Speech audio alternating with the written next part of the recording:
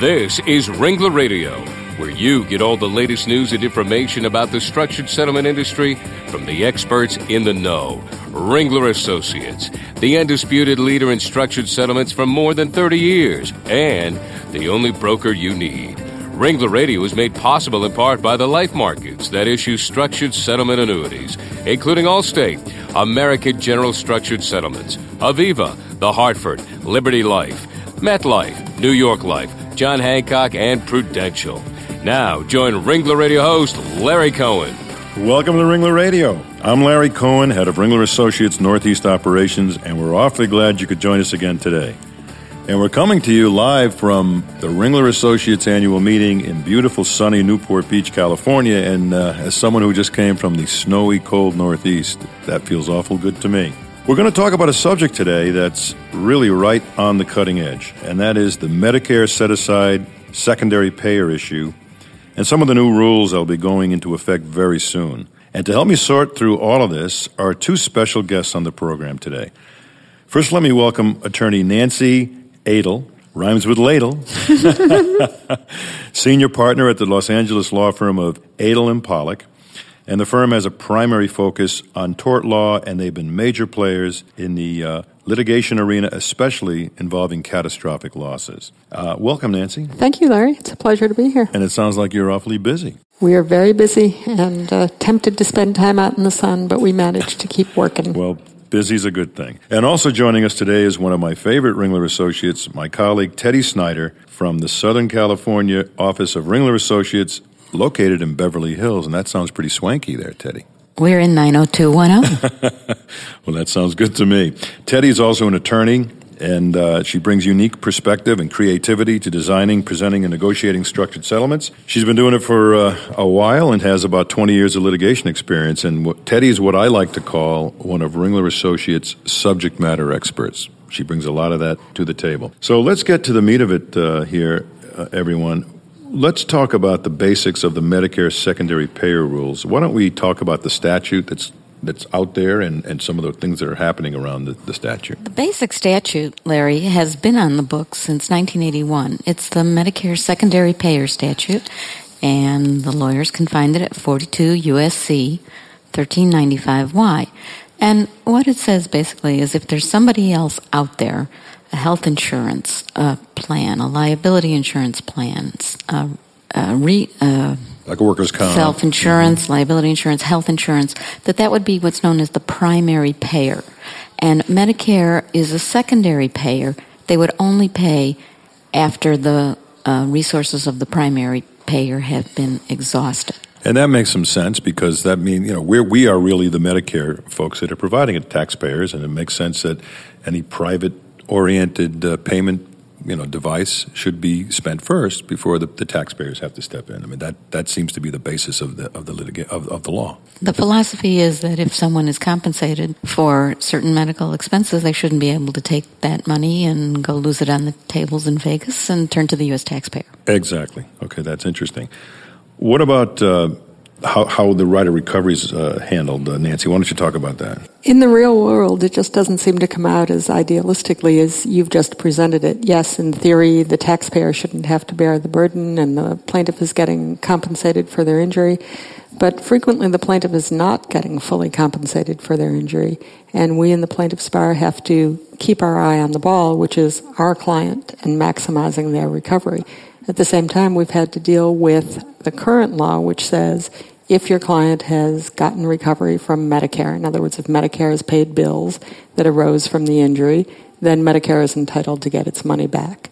And we've had an obligation to do that, and we do it. And it's not easy negotiating with Medicare, but we do it. Well, paying back those liens, is the obligation of almost every case that we settle. That language is in there, and the plaintiff attorney, I know, certainly has the obligation to do that. And as you said, it's not easy to compromise these days. They have a much tougher position that they take. And that's all part of the game that we all get involved with in these cases. So, Teddy, talk about what's new in the law. What's happening now? Well, before we get to what's new, I want to sort of bring you up to speed. As I said, the Medicare Secondary Payer Law has been on the books since 1981. And up until 2001, it had applications solely to expenses paid by Medicare pre-settlement or verdict. What changed in 2001 is the people at CMS, which administers the laws on this subject, somebody woke up and said, just a second, in the workers' compensation area, those people are getting compensation for post-settlement, for future expenses, and many times they are going out, spending the money on other things, and Medicare and the taxpayers being called on to pay for those future expenses, those post-settlement, in the comp area it's always settlement expenses. So through a series of memoranda that were published by CMS, they set out the rules which we're working under today in the workers' compensation area, which require a Medicare set-aside for industrially related future Medicare-eligible expenses. That amount has to be set aside from the settlement, placed in a special account, and used for those expenses.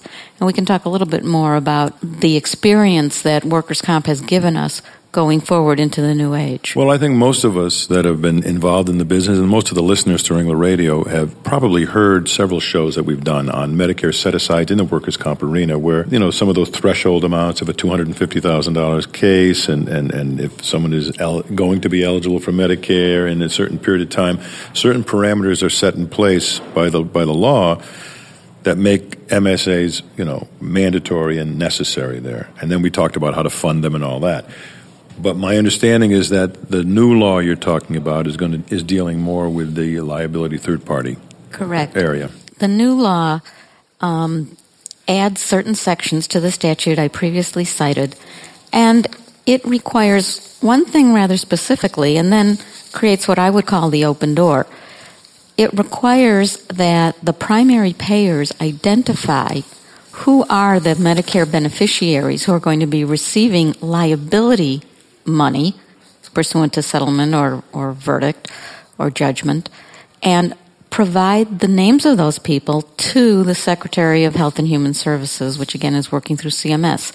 The law also states that, let's just talk about liability carriers as sort of a generic term, such other information as the Secretary shall specify that will help them on the coordination of benefits, including recovery. Well, such other information as the Secretary shall specify is, as I said, a pretty broad open door, and many people are speculating that this is going to result in another series of CMS memos, which will result in Medicare set-asides being required in the liability area as well. Well, this is the kind of the nightmare scenario that all of us in the business are talking about, the concept of having to apply these Medicare set-asides to the liability arena. So, Nancy, tell us about how you view what's just been talked about by Teddy. Is it coming to pass? Are we going to be getting ready to do Medicare set-asides in the liability area? And what is it going to mean for all these claim departments out there that are handling these cases? Well, speaking as a lawyer, speaking from the trenches, I look to somebody like Teddy, or I look to the library when the time comes up to get to the specifics of the statute. What I'm thinking about today is, how is this going to affect my practice? How is this going to affect my clients? And there's good news and bad news. The good news is it's going to force us, well, the short answer is yes. Unless the law changes between now and July 9, we're going to have to start looking at the future and Medicare set-asides for the future. The bad news is it's going to be more dealing with the bureaucracy, more work for the lawyer, and potentially less cash available for our client. That's my worry. That's interesting, but let me just make sure I understand the timing of the law. What was the date you mentioned? July 9. July 2009. July 2009. Just right. left something out. Yeah, exactly. But the other thing I just want to give the flip side of that is, it's going to force plaintiffs' lawyers to look at the future, even in perhaps smaller cases where you might not be so fast to do it. So we're going to have to be looking at what our clients' future medical bills are going to be. Well, we do that anyway. Looking at what their long-term future, lifetime future is going to be as relates to this. Let me ask a question, Teddy.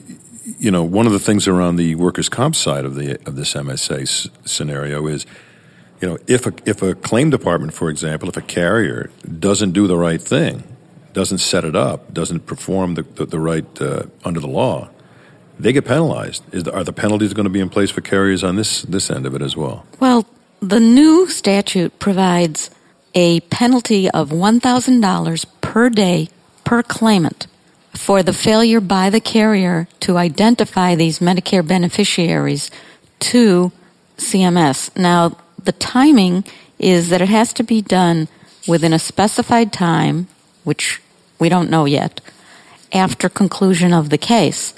But it's the $1,000 a day per claimant, which has got a number of liability carriers quite concerned.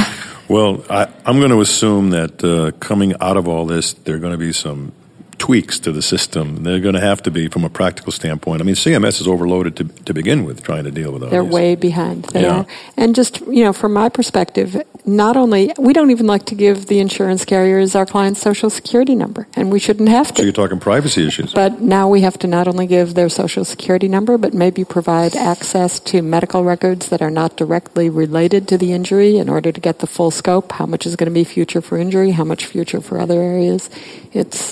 And the delay from dealing with CMS is going to be a huge factor. So you have the Medicare area, kind of clashing with the HIPAA requirements. So the government is kind of imploding onto itself there.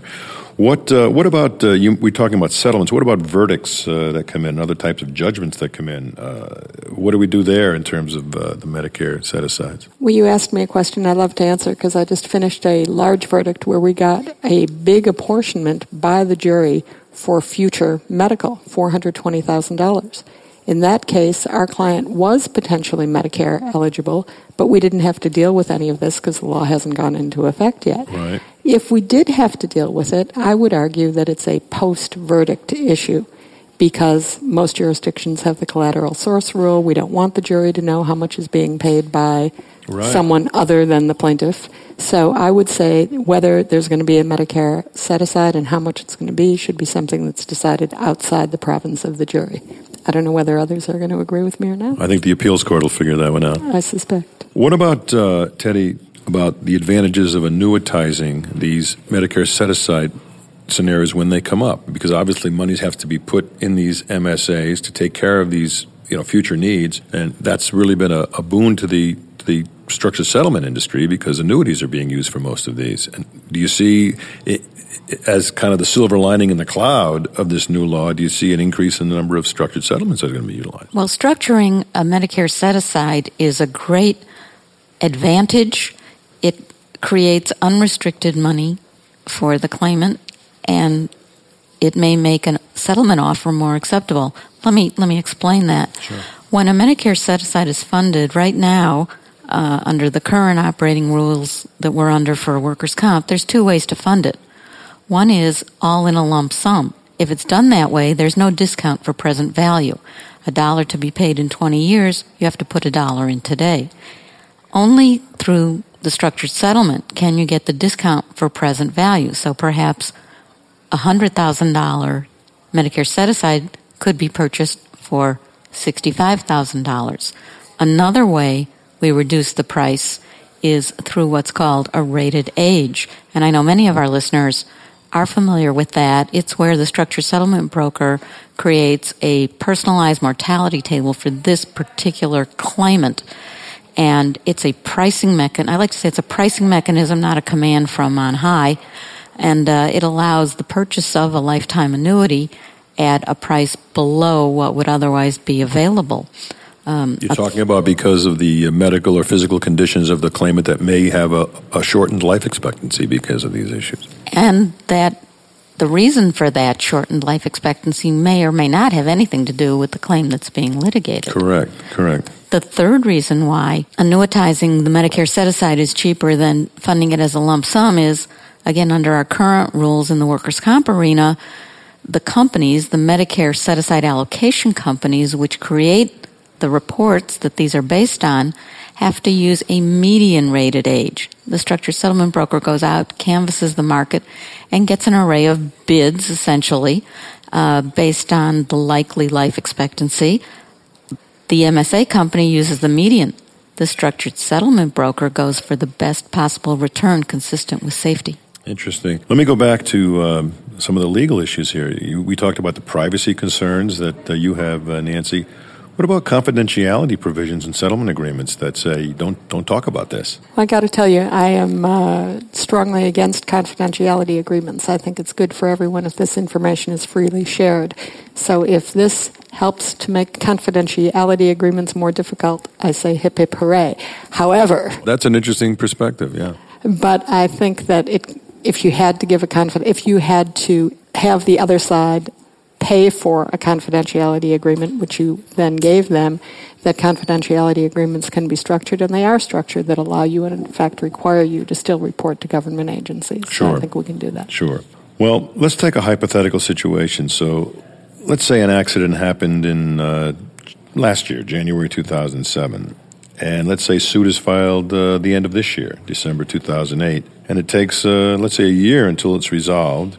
And the injured person that was completely disabled is now, getting whatever settlement funds are there. This is obviously past the July 2009 timeframe you talked about. Will the rules apply to that case, or is it prospective into something beyond July 2009, or if the case arose now but it's settled after? How does that all fit? When you look at the history of this legislation, it's not a clear-cut line that this is only going into effect in July of 2009. In fact, I hesitate to say this, but if I were on the government side, I might argue that it could go into effect at any time. It's just they happen to have passed regulations that say it's not going to happen until July of 2009. They could have enforced it sooner, and I even think about sometimes whether we should be thinking about that, but they've chosen not to. But I'm going to say because of that ambiguity, I think that, number one, if you have a case that's coming up on the July 2009 date, it would behoove you to settle it before that date if you could. And if you can't, I think you have to account for it, and if you choose not to based on some theory that it's only prospective, you'd have to put in a lot of waivers and disclaimers because I wouldn't be so confident about that. Another issue is how do you prepare for that imminent deadline? The statute on its terms goes into effect July 1st, 2009, including the identification of the claimant as a Medicare beneficiary and that amorphous such other information, which hopefully we'll get more about. But here's the problem. Should discovery be going on now as to whether the plaintiff is a Medicare beneficiary? If you've got a case that's going to conclude on July 2nd of 2009, it's awfully late and may encounter some resistance for the carrier trying to get all the information they're going to need to comply at that time. Well, I think part of the questionnaire that are asked of these claimants by either claim representatives or lawyers are going to be these issues as to their eligibility for Medicare. Their age certainly is a factor, but other things as well. So it's just going to become a few more boxes on a form that people are going to have to fill out and really pay attention to. I just envision it maybe happening a little differently, where we would be disclosing information that would be for Medicare set-aside purposes only, not for use in the litigation, for example. That might be one way to solve some of these problems, because otherwise it wouldn't be fair to our clients to disclose that information. Well, I'm sure there'll be a few seminars around that issue. There's one other thing that we haven't really talked about that I think we should. Often there's limited funds that are going to be paying the claimant. Insurance limitations, $50,000, $100,000, and suppose the future needs are greater than the policy limits. How is that going to be apportioned, and is there a provision for apportionment? Well, that falls under the old adage, you don't get blood from a stone. Okay. I thought it was a turnip. Well, it could be a turnip, too. We are in a vegetarian green state here. All right, well, let's take a quick break right now, and we'll be back in just a minute with Attorney Nancy Adel and my good friend Teddy Snyder from Ringler Associates. We'll be right back. This is Ringler Radio, Internet radio from Ringler Associates. Quite simply, the undisputed leader in structured settlements for more than 30 years. Since 1975, Ringler Associates has provided the finest structured settlement services to injured parties and their attorneys. Experience counts. Over 130,000 cases structured.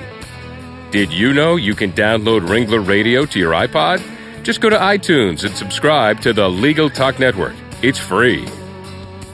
Ringler Associates, the only broker you need. Listen to all the Ringler Radio shows. Just go to ringlerassociates.com and click on Ringler Radio and choose a topic. We invite you to listen to our other shows on the Legal Talk Network and become a member. It's free at www.LegalTalkNetwork.com. Did you know that Legal Talk Network shows are also available as CLE, including Ringler Radio? Visit law.com's CLE Center at www.clecenter.com. That's clecenter.com to enjoy listening and get CLE credit. Ringler Radio is made possible in part by the life markets that issue structured settlement annuities, including Allstate, American General Structured Settlements, Aviva, The Hartford, Liberty Life, MetLife, New York Life, John Hancock, and Prudential. Welcome back to Ringler Radio. I'm your host, Larry Cohen, and glad you joined us. We're talking today about Medicare secondary payer issues and the new and somewhat scary rules that are going to take effect in July 2009. And I think it's very important for all of you to pay attention to this show because it's going to provide for significant changes in the way you do business in the future. Well, Teddy, as in most cases where annuities are potentially involved, it's often advantageous for the plaintiff and or his attorney if the settlement broker is brought in early in the case rather than later in the case. And that may even be more important in the instances of what we're talking about today, right? Certainly, if a Medicare set-aside is going to have to be prepared, there needs to be some lead time for that, and also to obtain the rated age that I mentioned. Yeah, for sure. You know, you mentioned these third-party companies that tend to put these Medicare set-aside agreements and really factor in the dollar amounts that are going to be required for the future. They're going to be busy people, for sure, and I know a lot of us use those entities. That's going to be, and they're going to be very important in this process. Well, after the Medicare set-aside is in place, how does the plaintiff actually receive payments from the set-aside arrangement, and how is it administered? What happens with an annuitized set-aside is there is a seed money amount which goes into an account. It can be either administered custodially or self-administered, and then annual payments thereafter are made by the life company with whom the structured settlement was placed. Nancy, what about the concept of getting pre-approval from CMS before this all gets into place? I mean, I know in the workers' comp arena, it slows down the process tremendously to get these pre-approvals. As you said, it's backed up. They're backed up tremendously. Are we going to have these pre-approval rules here in this arena? My guess is it's not going to be a pre-approval rule. My hope is that there will be a pre-approval option so that the plaintiff's lawyers can have the option of presenting what they're proposing and then getting word back from Medicare. But this can take forever. I wanted to share with everybody the story that I experienced in the right of recovery, where we had a case where we didn't even think there was any right of recovery under California law, but Medicare felt differently. They issued a finding saying how much they were owed. I said, oh, no. They sent us another finding saying how much they were owed plus 10%, and we agreed to pay them and then decide to appeal it before the Medicare, which is the same as the Social Security Board. That was 3 years ago. Wow. My clients are still out that money. So if you don't have pre-approval, you stand to lose money down the road. And if you do wait for pre-approval, you're still losing money because it's not coming into your client's pocket. So it's a real conundrum. Well, can you actually settle the case? If you can't get the pre-approval, can you actually make a full and final settlement of a case you've got? I believe, and we'll see what Teddy has to say. And by the way, I want to just give a pitch for early contact with your Ringler associate, because that's what I do with Teddy, and the source, it's really an invaluable source. And this is how, because they're doing this all the time, they're more up with the regulations than any lawyer who's also out litigating cases could possibly be. Well, thank you. That's interesting. Teddy, what do you think about that whole issue of trying to get these payments out there and delaying the settlement of the case itself? I mean, with these pre-approvals. You know, certain times in some workers' comp cases, for example, if you can't get approval, they linger. And you can't get the court approval on some of these comp cases. What do you envision here? It has been very complicated in the workers' comp area, but we have had almost 7 years of experience, and many of us have learned to do different workarounds, settlement documents which provide if there is a shortfall, how will it be handled? The parties can agree if CMS comes back and wants more money, we can agree to divide it 50-50, 70-30, any number you care to imagine. Another option is a holdback. A certain amount will be held back from payment of the entire settlement pending CMS approval, and then will be released in accordance with the CMS response. What you're really saying is the custom and practice of the last few years on the comp side hopefully will apply and help us on the liability side. And we also have ways, dealing with CMS is a little bit like dealing with the IRS. So, they think they're right and they want their money and they want plus. Thanks a lot. That encourages all of us. And on the other hand, there are arguments that we have to use. And there are arguments that you use whenever somebody wants to take a piece of your client's money. Mm-hmm. You argue for one thing. First of all, it seems counterintuitive, but you want these set-aside accounts, not trust, to be as low as possible so that the rest of the money actually goes to the client. Mm-hmm. And there are arguments you can use, such as even, my client was at fault for this accident, and therefore this is a greatly diminished recovery, and Medicare, you shouldn't get anything. Or because there's only a limited amount of insurance money, my client is not being made whole, and therefore until my client is made whole, you shouldn't get anything. So there are lots of tools we can use. Of course, those sound like arguments you make after the case is done, because you're certainly arguing that they're deserving of a lot more before that time. Well, let's talk about one last question to both of you here. Nancy, what's your best advice to other plaintiff lawyers that are out there in the audience listening to this? How do they get ready for all these changes that are coming in 2009? What's your best advice for them? Keep your eye on the ball, and that is maximum recovery for your client. And the way to do that is to be in compliance with the regulation, but despite what I just said, not be intimidated. It's your job to be the advocate, to be ready to fight, to make sure that your client gets the most coming to them. That sounds good to me. What about you, Teddy? What do you think? Well, I would say both attorneys who represent plaintiffs and the carriers themselves. I think we're going to see a lot of announcements from CMS in the next 18 months, which is going to clarify how these things will be handled. There are some carriers I know now who are saying, let's do a good faith guess as to what an allocation should be, and they're already looking at those numbers now. So even though we have 18 months to plan ahead, indeed, that planning must begin now. Interesting. Well, we have a lot to face in the next, not the least of which is the new election coming in November. Maybe, do you think maybe the new election will cause the Congress to come in that might change any of these rules? I can only hope so. Well, we'll see. Well, I want to thank both of my guests, Nancy Adel and Teddy Snyder. It's been a tremendous discussion, and if any of you out there want to contact Nancy to get the measure of her expertise. Nancy, how would they reach you? A as in Adel, P as in Pollack, injurylaw.com. Great. And Teddy, how about yourself? I'm at T. Snyder at ringlerassociates.com. You can find my smiling face on our website in the Beverly Hills office. That's great. And, you can reach all the Ringler Associates on ringlerassociates.com. And all the pictures are there, Teddy, even mine. That's a good thing to see. But you were younger in years. Well, I'm not updating that too soon. Well, I want to thank you again for listening, all you out there. I want you now to go out and have a great day. Thanks for listening to Ringler Radio. Ringler Associates, experience counts. Since 1975, Ringler Associates has provided the finest structured settlement services to injured parties and their attorneys. Ringler Radio is made possible in part by the life markets that issue structured settlement annuities, including Allstate, American General Structured Settlements, Aviva, The Hartford, Liberty Life, MetLife, New York Life, John Hancock, and Prudential.